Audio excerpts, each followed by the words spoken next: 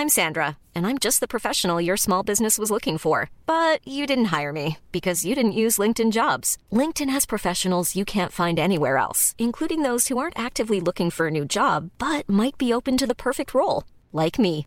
In a given month, over 70% of LinkedIn users don't visit other leading job sites. So if you're not looking on LinkedIn, you'll miss out on great candidates like Sandra. Start hiring professionals like a professional. Post your free job on linkedin.com/people today.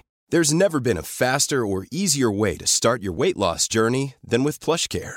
PlushCare accepts most insurance plans and gives you online access to board-certified physicians who can prescribe FDA-approved weight loss medications like Wegovy and Zepbound for those who qualify. Take charge of your health and speak with a board-certified physician about a weight loss plan that's right for you. Get started today at plushcare.com/weight loss. That's plushcare.com/weight loss. plushcare.com/weight loss. Since 2013, Bombas has donated over 100 million socks, underwear, and T-shirts to those facing homelessness. If we counted those on air, this ad would last over 1,157 days. But if we counted the time it takes to make a donation possible, it would take just a few clicks. Because every time you make a purchase, Bombas donates an item to someone who needs it. Go to bombas.com/ACAST and use code ACAST for 20% off your first purchase. That's bombas.com/ACAST, code ACAST. Welcome to Mischief Makers, your one-stop shop for all things mischief. Join your host, Dave Hearn, as he finds out what makes mischief, well, mischief. Hello, and welcome to another episode of Mischief Makers with me, Dave Hearn. And with me today, I have the wonderful Mr. Richard Baker. Hello, Richard. Hello, Dave. How are you? I'm very well, thank you. How are you? Yeah, good. I mean, I feel like that's a strange thing to start a podcast with, but it's a nice thing to start a conversation with. So. Why is it a strange thing? Well, I don't know. I feel like it's not very official. I feel like it's just sort of a casual. I don't know. It felt casual. Who knows? Bit of a kind of weird stopgap. Yeah. It's kind of like, yeah. How are you? Lovely weather. Yeah, exactly. It's that sort of conversation when there is no conversation, which doesn't bode well for a podcast, I guess. But yeah. No, because it is purely conversation.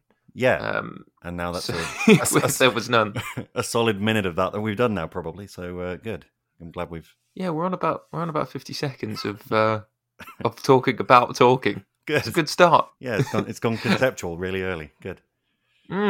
So for the listeners who don't know Richard Baker, perhaps as well, because you're more of a man behind the scenes, Richard is one of the composers of the music for Peter Pan Goes Wrong, as well as a very gifted improvising musician. Now, usually what happens is the kind of interview is split into sections, and I get everyone to improvise a jingle. Sure. And the first section is the getting to know you section, but Rich has very kindly, you did these in one take, right? Yeah. You've improvised some jingles for us. So I know that the whole thing of this is that you don't want it to be edited. You don't want it to be, it's a one take kind of deal, isn't it? So I figured the same thing applies to this. So you did give me fair warning, but I made a point of, If I recorded any of this, then I just did the bits of it in one take, if that sort of makes sense. So yeah, it's sort of a one take jingle attempt. Yeah. One take wonder. Okay, well this is the Getting to Know You jingle by Richard Baker. I don't know if this is going to work. I've never attempted this before, so we're going to find out. Here we go. Getting to know you. Great. I like it a lot. Worked for me. I mean, it was it's not the most intelligent thing I've ever written, but you know it says what it needed to. So okay, well I have two questions for you based on that. The first one is I suppose how do you think it went? Now you're hearing it back. Oh, the jingle. Yeah. I think it was. I think the first half was better than the second half. I think it started with a kind of a funk thing in the piano. There was like a syncopated rhythm, and then it went a bit. I don't know. I think I got a bit lost its way. Yeah, I got a bit self-indulgent with it. I got a bit sort of. I don't know. I thought I could riff. I was wrong, but that's quite a journey to go on in essentially sort of 3 or 4 seconds. Yeah, well, who knows? It's it's a downhill, and I think as we'll discover later, the other jingles are no better. I think. I think I look forward to them. Immensely. It's only downhill from there. The last one, especially, I definitely just completely screwed up the last note. But I was being true to the one take of it. So hey. Oh, you're a good man. Well, the second question I have is, you said it's not the most intelligent thing you've ever written. Can you recall the most intelligent thing you've ever written? I don't know. Now I've said that, I worry that it might be. I don't know. It's I mean, I'm writing a thing at the moment that's pretty kind of that's, I don't know about intelligent, but it's definitely, I'm aiming for layers, certainly. Writing a musical at the moment where it's a lot of kind of intertwining ideas, and you see a lot of the same stories from different perspectives, and it's a sort of an attempt at being clever, I guess. It's an attempt at doing something that is intelligent, but yeah, I don't know. I do not know. It's that's already stumped me. This again does not bode well. I suppose in terms of music, it's something that you, if music is intelligent, or however you were to kind of describe it, I guess you only ever really know in retrospect, sort of once it's finished and out there. Yeah, I guess it's like most writing, isn't it? It's like it's most people analyze writing and writers and what they do, and a lot of people who analyze it get a lot more out of it than the writers ever do, I guess. So. Yeah, I guess it's in other people's opinion. Maybe I should ask you then. What's the most intelligent thing I've ever written, Dave? Most intelligent thing you've ever written? Probably that jingle. Great, let's go with that then. I think some of the most. I mean, it's hard because I think some of the most intelligent stuff that you've done is, for me, is probably some of the improv stuff. But then it's hard to like recall specifically because musically, I am weak. Don't put yourself down like that, sir. I mean, it's music. I guess for the improv stuff, it's sort of, it's always in context as well. So it always, as long as you're doing something that makes sense. I mean, I guess it's the same for you guys on stage with it. But I guess if you're on stage and you're able to do a callback to something you did half an hour before, and you know it, and the audience knows it, and everybody sort of joins in the moment, then I guess it's the same thing as for me musically. If I put in a tune at the beginning of a show and then 45 minutes later it comes back because that character comes back, then I feel great about that. And there might be one audience member that sort of goes, oh, I see what he's done. But otherwise it's that's sort of mostly for me, I guess. But yeah, I mean, how does it feel for you guys on stage with that? Is that the sort of thing that you aim to do? Is that sort of... Yeah, I guess we never specifically aim for anything kind of being intelligent, I guess. It's more... I guess it's more you're kind of trying to construct the story. With Mischief Movie Night specifically, it's a kind of clown show because you're trying to do something that you're going to fail at, which is to try and create a movie on stage. And so in doing so, you're inevitably kind of going to have to be funny. I guess the idea is that the story itself is good enough to be a show in and of itself, and comedy should be a side effect. And I guess musically, and in terms of the lights and stuff as well, actually, like all of that tech stuff supports that. But then the better you get at it, and I think the better musicians you have, you find that the musicians can kind of make narrative offers based on, and this is in kind of very remedial terms, but if somebody walks on stage and there's an ominous sound given to you by a musician, you kind of go, oh, okay, great. That kind of gives me a bit of an idea of who or what my character is. Yeah. Well, I mean, it's you're right. It's kind of, because half the time I assume that if you notice what the musician's doing, they're probably doing something wrong or too much. They're probably getting in the way. But at the same time, I think definitely with you as well over the year, because I've known you for 7-8 years, something like that. And it definitely got to the point, especially when we were at the Arts Theatre with Movie Night, that I got, because it was me and it was another musician. It was two of it, Chris Ash, and yes, showstoppers. Yes, and it certainly got to the point with I don't know how Chris felt, but so I can't speak for him. But where it was very easy with you, especially, to tell in a scene when you were about to do an exit line. That was something that I got. I think immodestly I got quite good at knowing when you were leading up to having like a bam and we go and there's the next scene kind of exit line, and it's things like that where I can. I guess if I'm accompanying that, then I make a point of dropping. If I time it right in the ideal world, I drop out just before you say that line and smash back in with some nice driving music after it. And it's stuff like that, I guess, where it's just trying to serve whatever story point we're at. It's trying to keep the narrative going.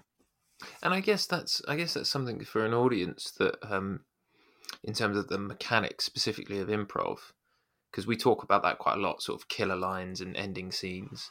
But the mechanics of it that an audience hopefully might not recognize and might not even think twice about. There's just a kind of satisfying feeling at the end when, an actor says a big killer line, the music cuts out, cuts back in, and the lights go, and then John comes up and says into the next scene, and I reckon it probably. I've always had the kind of idea that you lose the audience in the first 5 minutes or you win them in the first 5 minutes. But really, you've probably got about 30 seconds. Like if you come on and do something really impressive, end that first scene really well, lights, music, you get a good bit of story, a good bit of confident improv. The audience, you can kind of feel the room breathe. Yes, yeah, and everyone goes, oh, okay, yeah, this isn't going to be shit. It's going to be fun. Yeah, and I think that's our responsibility as performers. But I think a huge part of that is that almost subliminal part of it is the music, where nothing feels at odds. Even in those first 5 minutes, everything kind of feels like it's meant to be like this somehow, and that's a really satisfying feeling. Yeah, and you're right. It's exactly the same. Really, I feel most similar to a technician in those moments as well. So it's the same with any sound effects there are and all of the lighting cues. If it just happens and it happens immediately, then it is. I mean, it's really satisfying for us as well. I hope. But yeah, it's certainly from an audience, there's that relaxation. There's that sense of like, whew, okay, yes, they've got this. It's okay. Yeah. Yeah. Well, so tell us actually a bit about how you came to work with Mischief.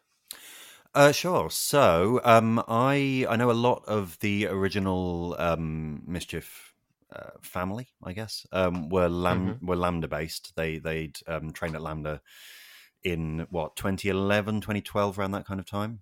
And I also trained at Lambda on their MD course, on their one year MD course in 2012 to 2013, and I think it so happened that you guys were still rehearsing in a room at Lambda, and I can't remember who it was that I first got in contact with. It might have been, I know you've had him on the podcast already. It might well have been Rob Faulkner.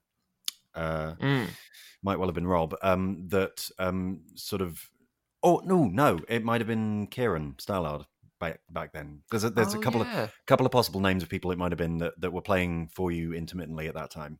But yeah, because in fact, yes, it will have been Kieran because he was on the MD course before me, so we knew each other, and yeah, I think I turned up at a couple of rehearsals and played along and sort of did that quite informally, and then for what must have been Edinburgh 2013, I was up at the festival anyway, with a couple of other different shows back then, and then Rob needed cover for about a week, and I sort of got thrown into it in the middle of August, and suddenly I was doing shows. we were at which one?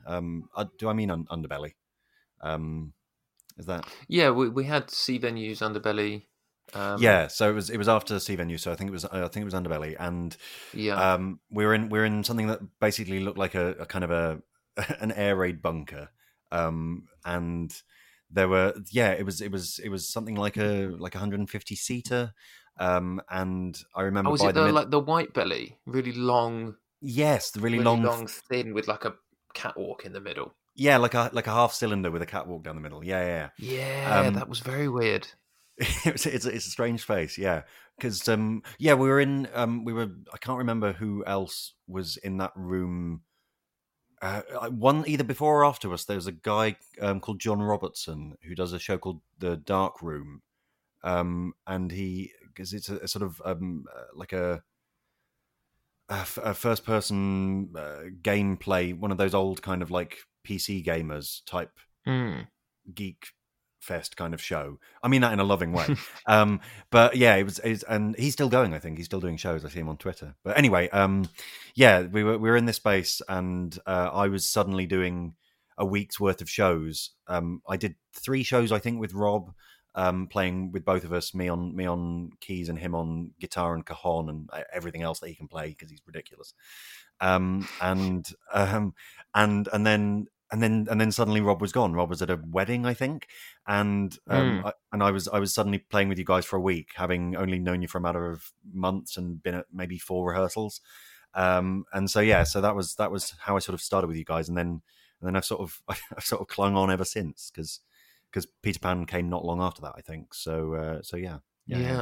So how did you feel in those first shows then? Like once you'd done it with Rob, and then he had abandoned you. You were solo. How did that feel? Inconsiderate bastard. Yes. I mean, it's initially always going to be a bit. I don't know. There's something about improv. There's something that's part of me that every time I do it, no matter what it is, no matter which group I'm improvising with, there's a part of me that after a show always goes, well, why do I do this to myself? There's a part of me that goes, this is a terrible idea. Why am I? This is invoking such kind of immediate panic in me, and it's usually so. The time I really noticed it was, and you've done this as well. You've done the improvathon, right? You've done the I've done a couple of hours. Yeah, you've done a couple of hours. I've done all 50. 1 year I did the whole 50. Wow. Yeah. So, just for our listeners who don't know much about it. Oh yeah. Just let them know what the improvathon is.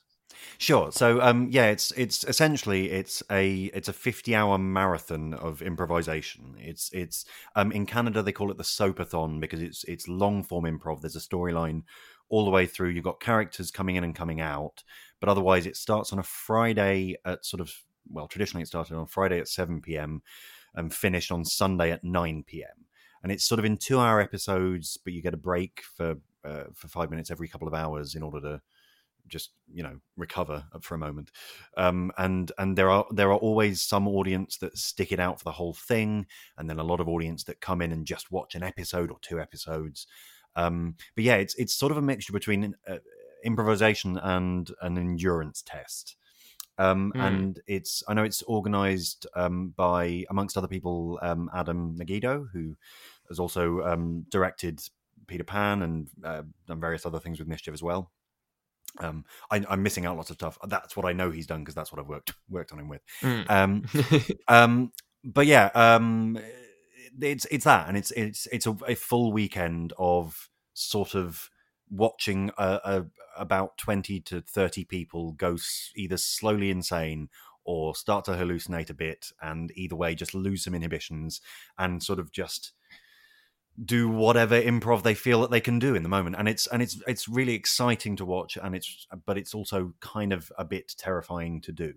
And the reason I bring it up, so when you sorry, just sorry to interrupt, but you were going to do, so you did the full 50 hours? Yeah, full 50. Yeah. So you didn't sleep for 50 hours? Well, probably more, because presumably you were awake before it started. Yeah, I worked it out. It was like 62 hours by the end, because you've got to be awake a bit in the day, both ends. Wow. Yeah, it's they have a thing on that they call the Gates of Hell, which is on the second overnight, essentially, where you start to, no matter how good you are at staying awake, you start to get not.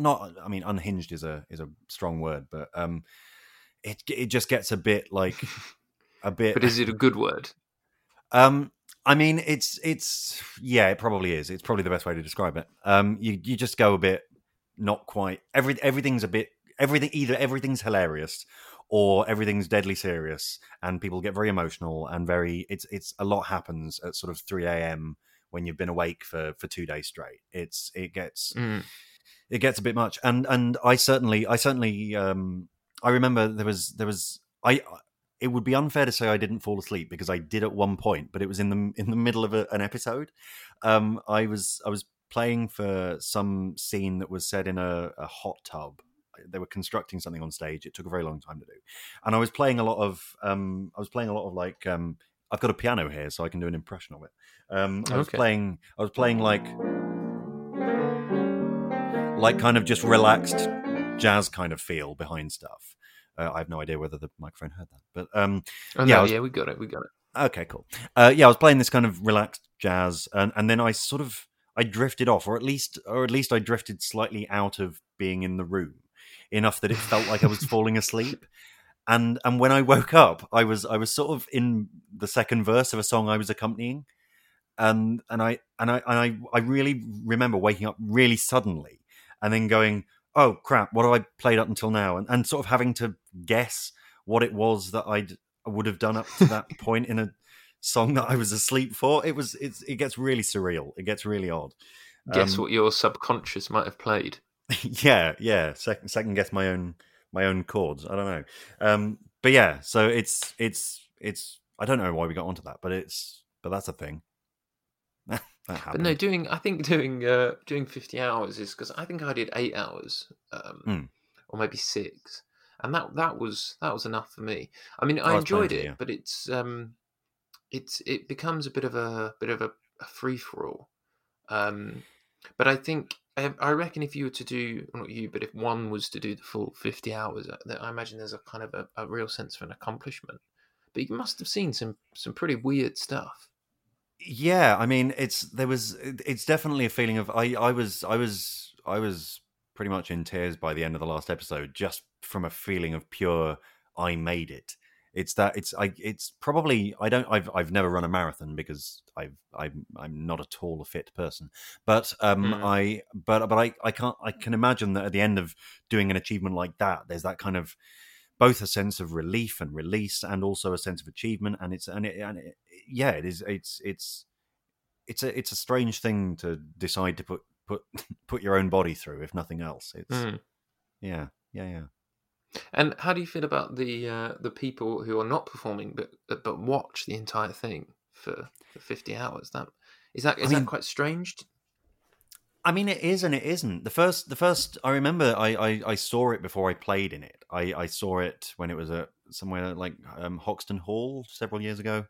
And I remember going along at 5 p.m. and going, I'm going to watch an episode of this and see what it's like, because I was just getting into the kind of a couple of improv circles at that point. And I went along and I watched an episode and then another and then another. And I stayed there until 11 p.m. or something, until essentially if I knew I would do another episode, then I would miss the tube or whatever. But it's certainly addictive. It's certainly the sort of thing where you want to know.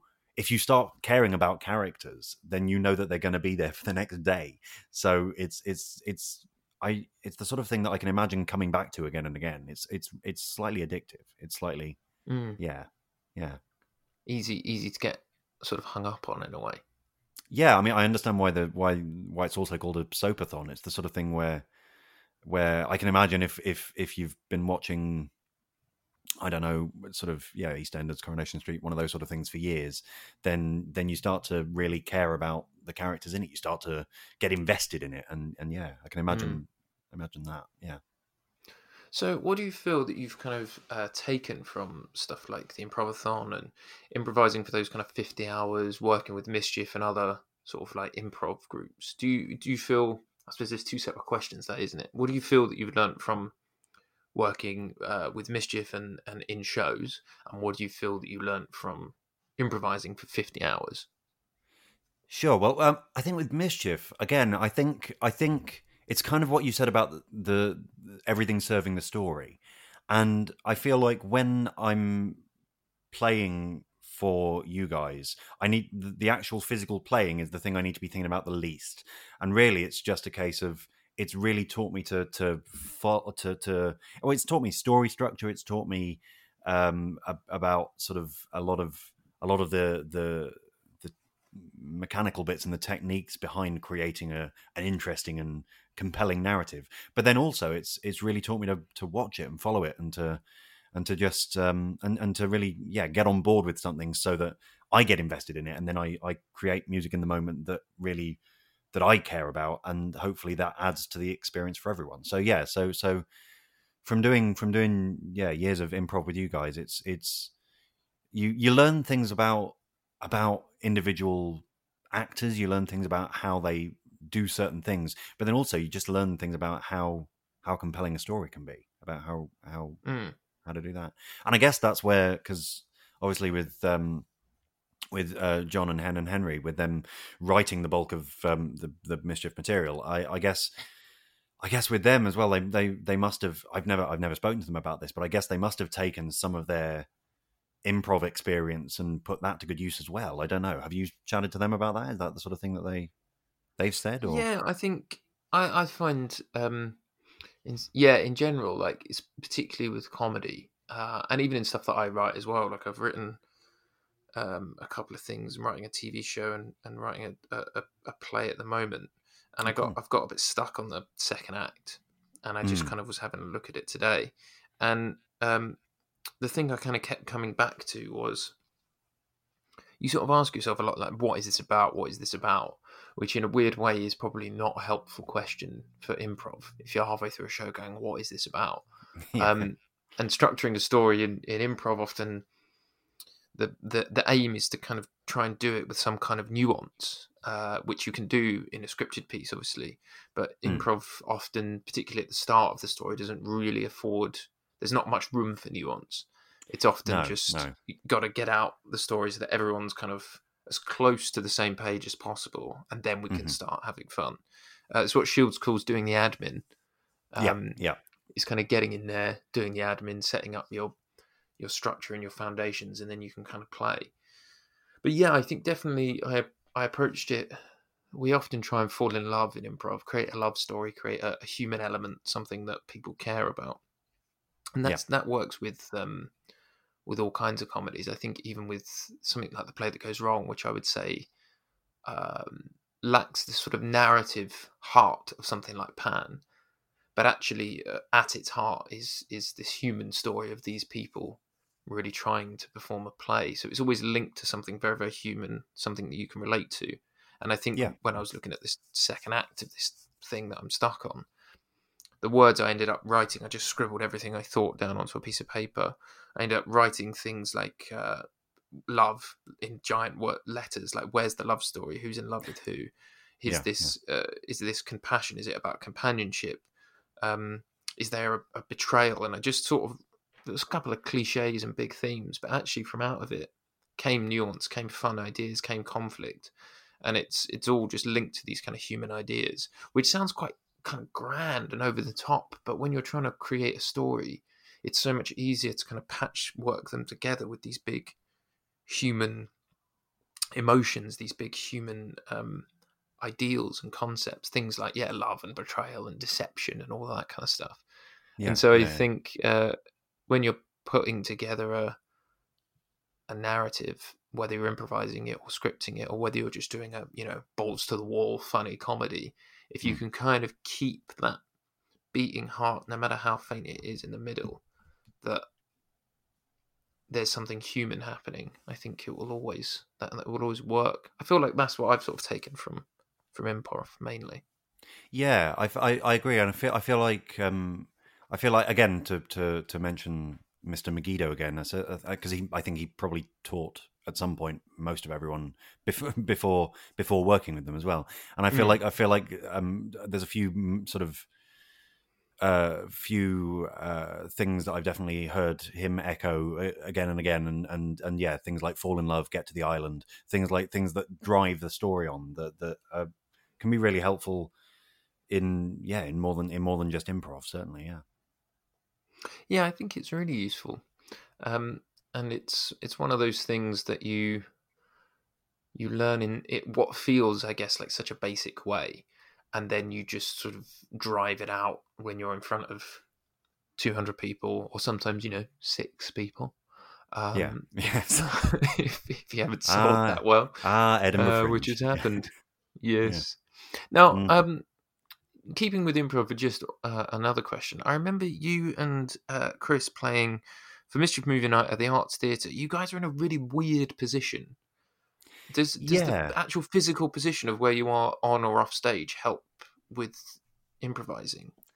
Well, so yeah, I mean, most of the either the either the smaller gigs or because we had a series of monthly, we had a monthly kind of residency at the Duchess before we did the Arts as well, didn't we?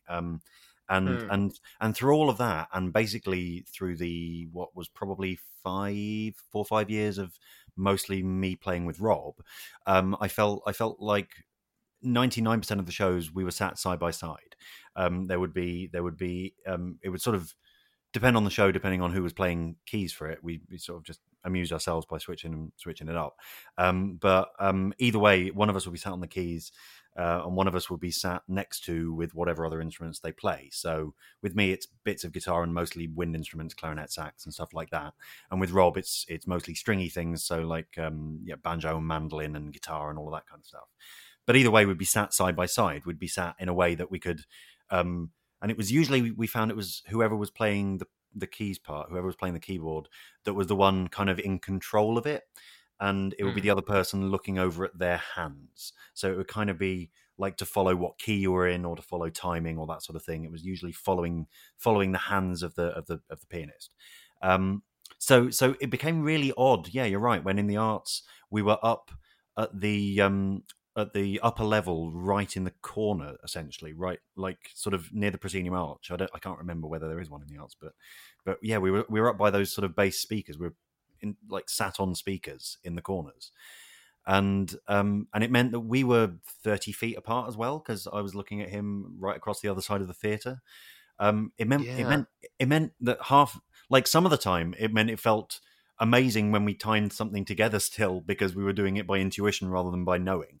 But then also there were a fair few times when one of us made a choice and the other one had to go, oh, right, okay, we're doing that, and sort of pick it up a split second later, because they've, it's certainly, it was a different experience. I got quite used to, I think we both got quite used to knowing what the other one might do, and knowing what we might like I'm going to keep my hands off the keys for this one because I think you're going to do something, that sort of stuff.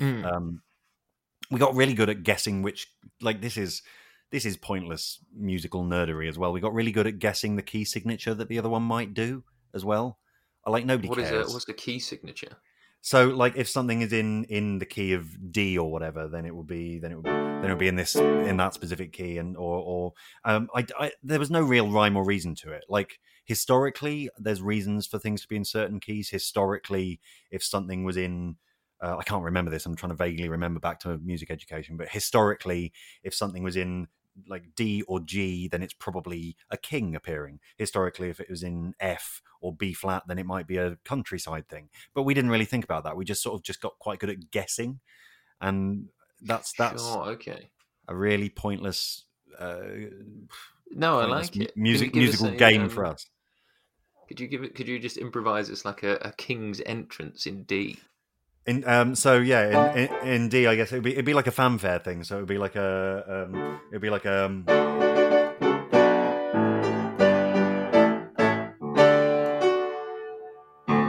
like that. Yeah, would be like a kingly kind of entrance. Whereas putting something in supposedly if you're going to do then something, like I said, like a, what's the word? There is a word for it. Like a pastoral theme, like a countryside theme. Then supposedly something like F major is better for that. There's a really traditional, there's that tune that is in F. I hope that's got to be out of copyright. That's fine for a podcast, right? But either way, that's fine. But sure, fine. But either way, like so a countryside theme might be in F, and it might sound a bit more, a bit more like that. I don't know, but either way, there's some. I suppose, so you're sort of saying that you didn't apply that strict logic with the other person you were playing with, but it was sort of an implied understanding almost. Yeah, we just kind of, I guess, partially because there's only so many keys in the world. There's only 12 notes in a scale or whatever. Then I say, or whatever. I really should know the answer to how many notes there are. There's 12. then yeah, then it just gets to the point with a person where you get really used to how they might do something, how they might think. Like if you guys get called a thriller, but it's set in Iceland and it's called usually something like Ice This or whatever, and that seemed to be like the fallback position for the movie night stuff. It was if there wasn't a better title, it would be a word connected with it followed by this or that.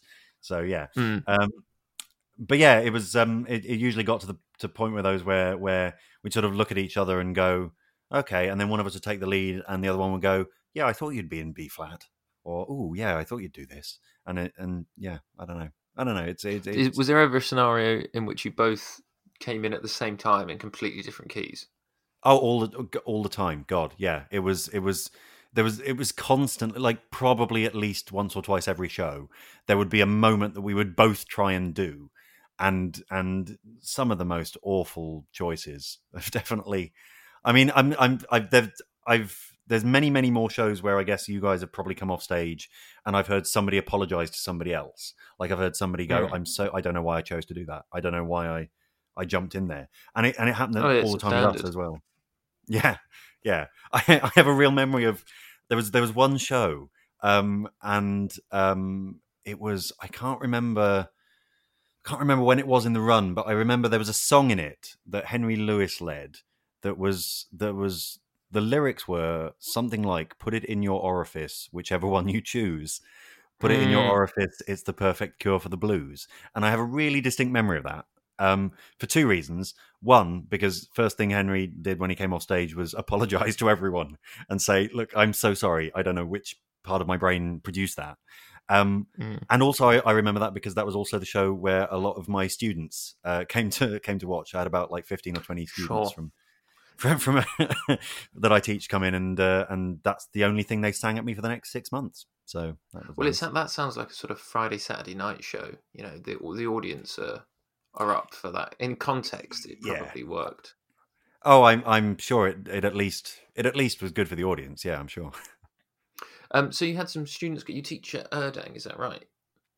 Well, so no. I've recently been doing some stuff at Erdang. Those students were unhelpfully, those students were younger than Erdang students. They were out of a group called Sharp Academy. That's like a performing arts academy that at the time only had students that were aged up to 18. So that was definitely a load of like under 18s in there then singing at that at me.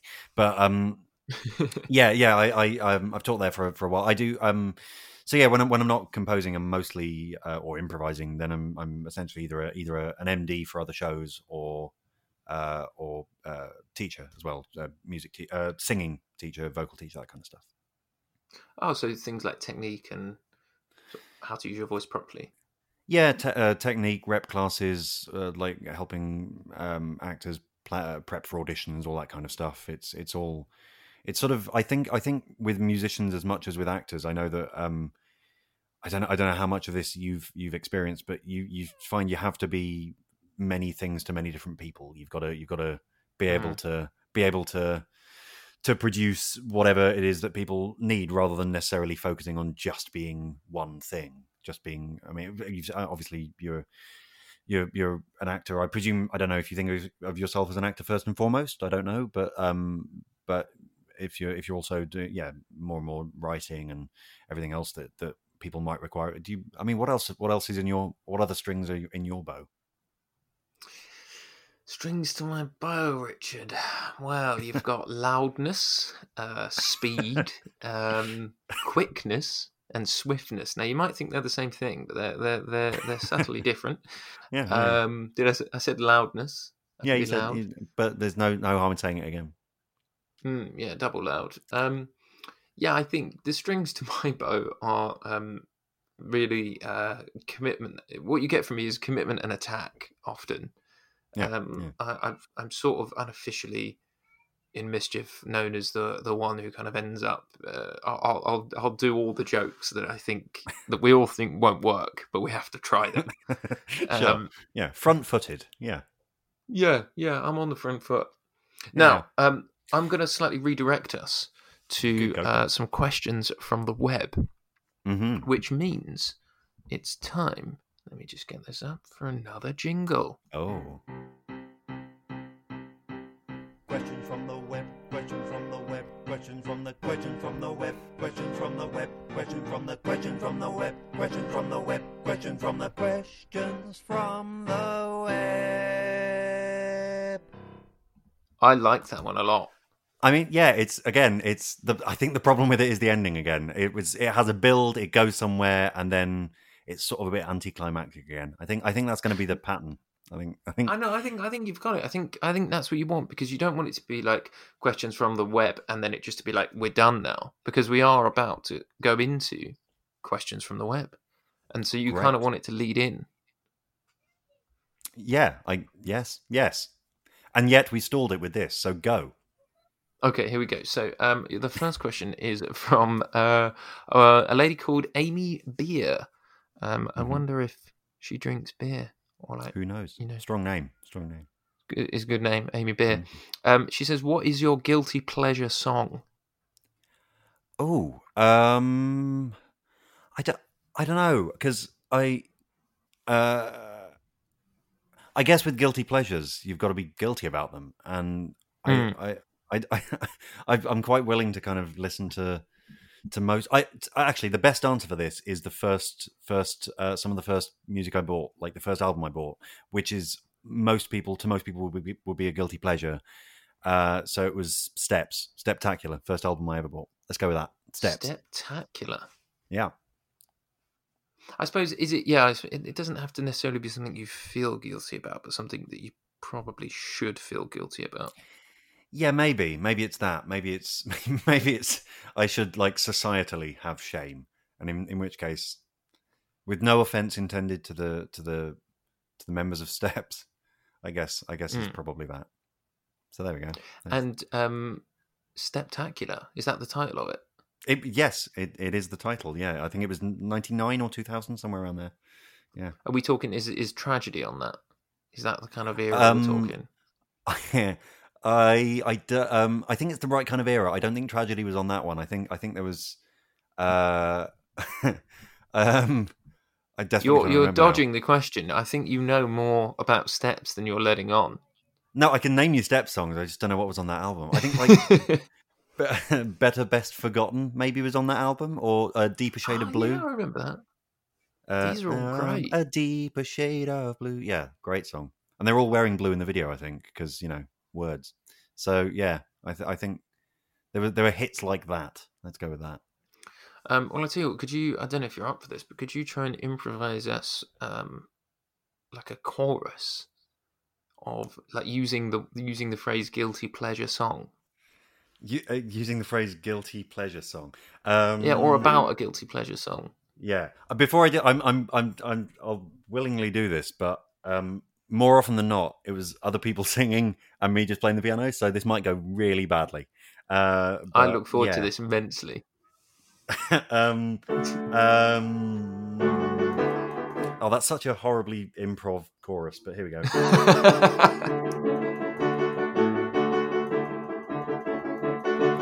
I don't know what you see that's so wrong. It's just my guilty pleasure song.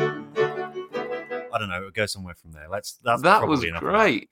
That's such a, like, that is essentially the way if I can't think of anything else, that I start every improv show. If there's like everyone meets in a market square, then it's probably something like that. Staccato. Yeah, probably something you just like. What key was that in? That was in D. That was I'm obsessed with D major. The King's key.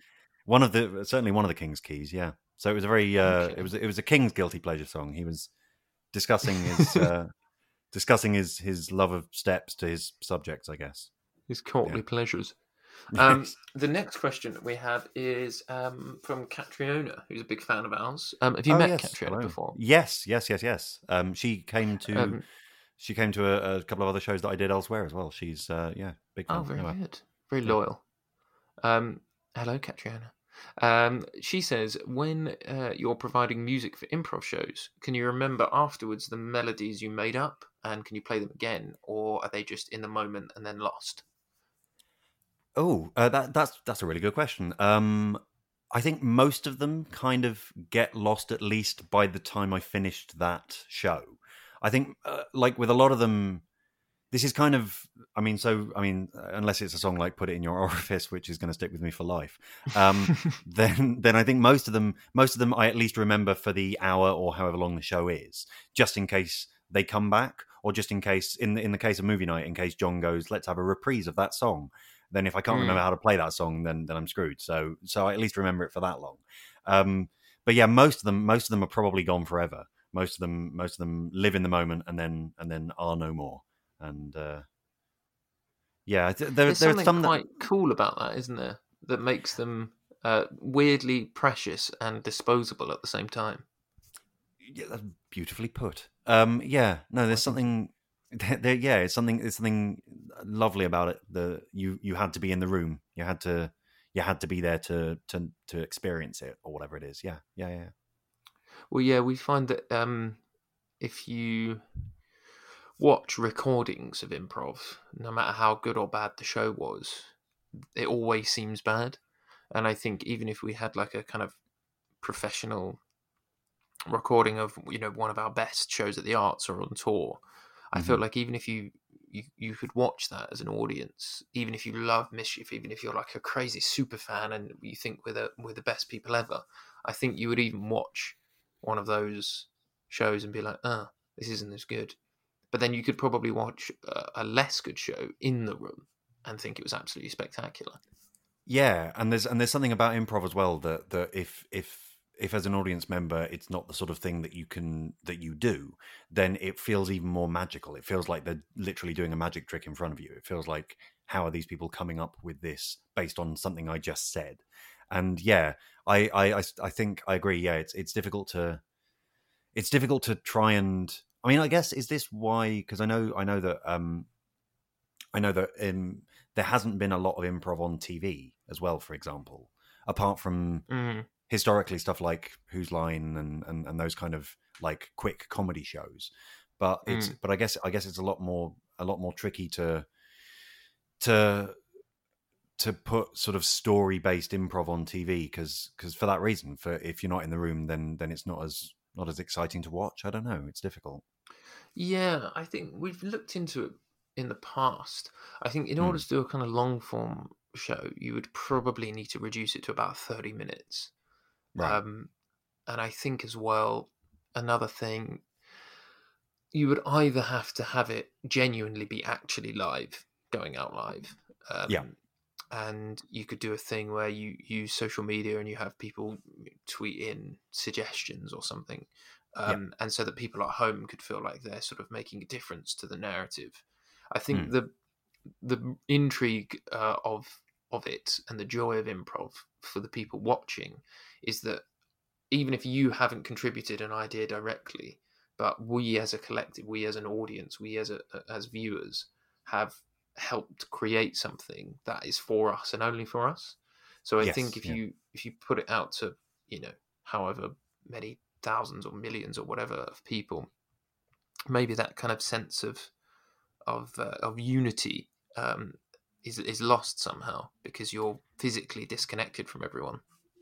Yeah, and I guess it makes it sort of, even if you explicitly say at the beginning, this is either going out live, or this was done in one, or this was whatever it was, then it still makes it sort of that you assume that it's not. You sort of assume that it's because it's TV, and most of TV is either if it's not like live news or whatever, then you mostly assume that everything else is pre-recorded. You mostly assume, you'll sit there and go, okay, so this is a comedy thing that was planned. And yeah, I guess it makes it less believable. I don't know. Is that the right word? But yeah, no, I know what you mean. I think there's a certain amount of sort of healthy cynicism, particularly in the UK. Particularly when it comes to improv and comedy as well. Yeah. Oh yeah. I mean the amount of because that sort of comes with the suggestions you get as well. That's the problem with doing social media stuff, I guess, is you'll get a lot of people just shouting swear words at you over Twitter. You'll just get a lot of people, or like them, because I think would you say maybe every like second or third show at least, because we always ask for a like a movie genre, and like at least once every couple of days we'd get Bollywood or porn. We'd get something that was just like either impossible to do, or difficult to do, or would look like a strange stereotype, or is just plain inappropriate and then like nudity. And I feel like, yeah, an English audience, especially if you just got, especially after a drink or two, you got someone in the audience going, yeah, do porn, do that. Then yeah, I think it's this desire to kind of challenge, but also there's that kind of thing that people quite like to break stuff, and I think ultimately, like I kind of get that, because if you're improvising and you're coming out and going, it's quite arrogant, isn't it? You're going, right, we've got this bunch of people who we've worked very hard and we rehearse, but it's less rehearsal and more practice because we don't actually know what we're going to do. You've got this bunch of people that are kind of coming out going, look, we've practiced, but we've got no idea what's going to happen. So why don't you tell us what you want to see? Oh, and by the way, we're going to charge you for it. Like that, you might just be like, all right, we'll do this then. Do this really hard thing then. But it's trying to break that programming, I think, with audiences that we sort of try and do at the top of the show, where you kind of go, oh no, you do have an opportunity to have a really genuinely good time, and see something really impressive and really fun. Yeah, it's like so you can request an hour of German expressionist cinema, but you won't enjoy it. Like allow it. We'll put in flavors of the ridiculous things you request, but also we're allowing this to be a good show. Yeah. Okay, so we're unfortunately slowly running out of. Well, no, quickly running out of time. Hello. Slowly wouldn't be a problem. Well, the time is moving at the same pace. Oh, but sorry. Hello. Did you lose me then? I lost you entirely there. Yeah. Oh, that was weird. Well, I was explaining that we're running out of time. Oh, well, maybe that was. So we're going to move on. We're going to move on to the quick fire round. I keep calling it round section. But here is your quick fire jingle.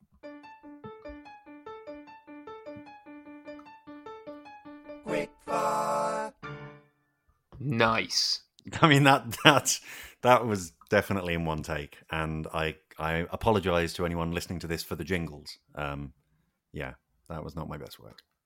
I think if anybody's listening to this for the jingles, they've come to the wrong place. You should look elsewhere for your jingles. Yeah. But this, to be fair, is probably the best they've been. I'm flattered. I mean, it's probably the most detailed they've been. Maybe not the best, but hey. Well, Chris Leake's one were varied. For this final section, I am going to ask you some questions and just answer them as fast as you can. Okay. Are you ready? No, but go for it. Okay. What is your favourite colour? Purple. If you're an animal, what would you be? Bear. Nice. If you could describe yourself as a dessert, what dessert would you be? Eaten mess, I guess. Nice. Is a Jaffa cake a cake or a biscuit? It's a cake. It's obviously a cake. It's not. It's soft and goes hard when it. Yeah, it's a cake. It's a cake. If you were to be one of the 52 cards, which one would you be? Oh, probably I don't know, like a somewhere in the middle, like a 7 of hearts. Yeah, 7 of hearts. Nice, modest. Left or right? Right. Right or wrong? Right. What is your favourite film?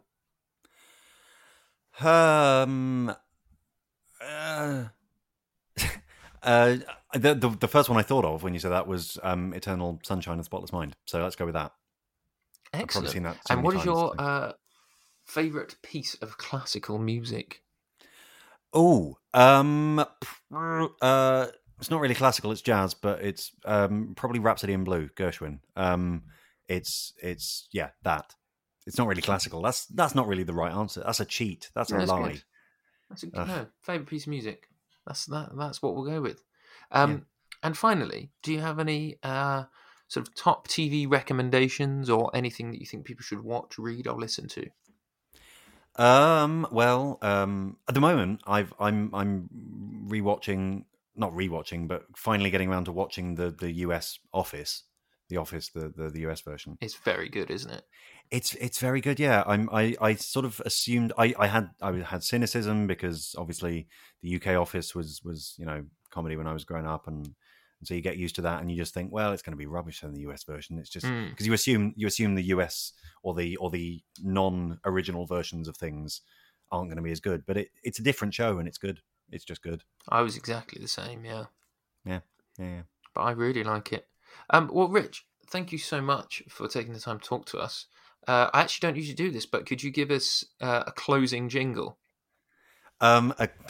Yes, sure. I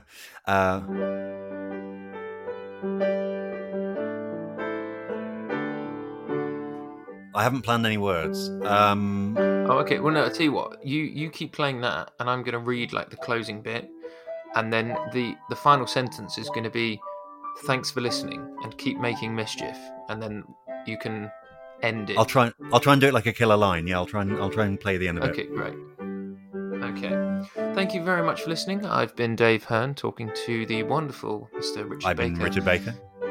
You've been Richard Baker. Please do keep an eye on out for our next episode.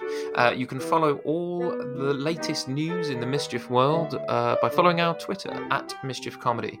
Ladies and gentlemen, thank you for listening, and keep making mischief. Nice.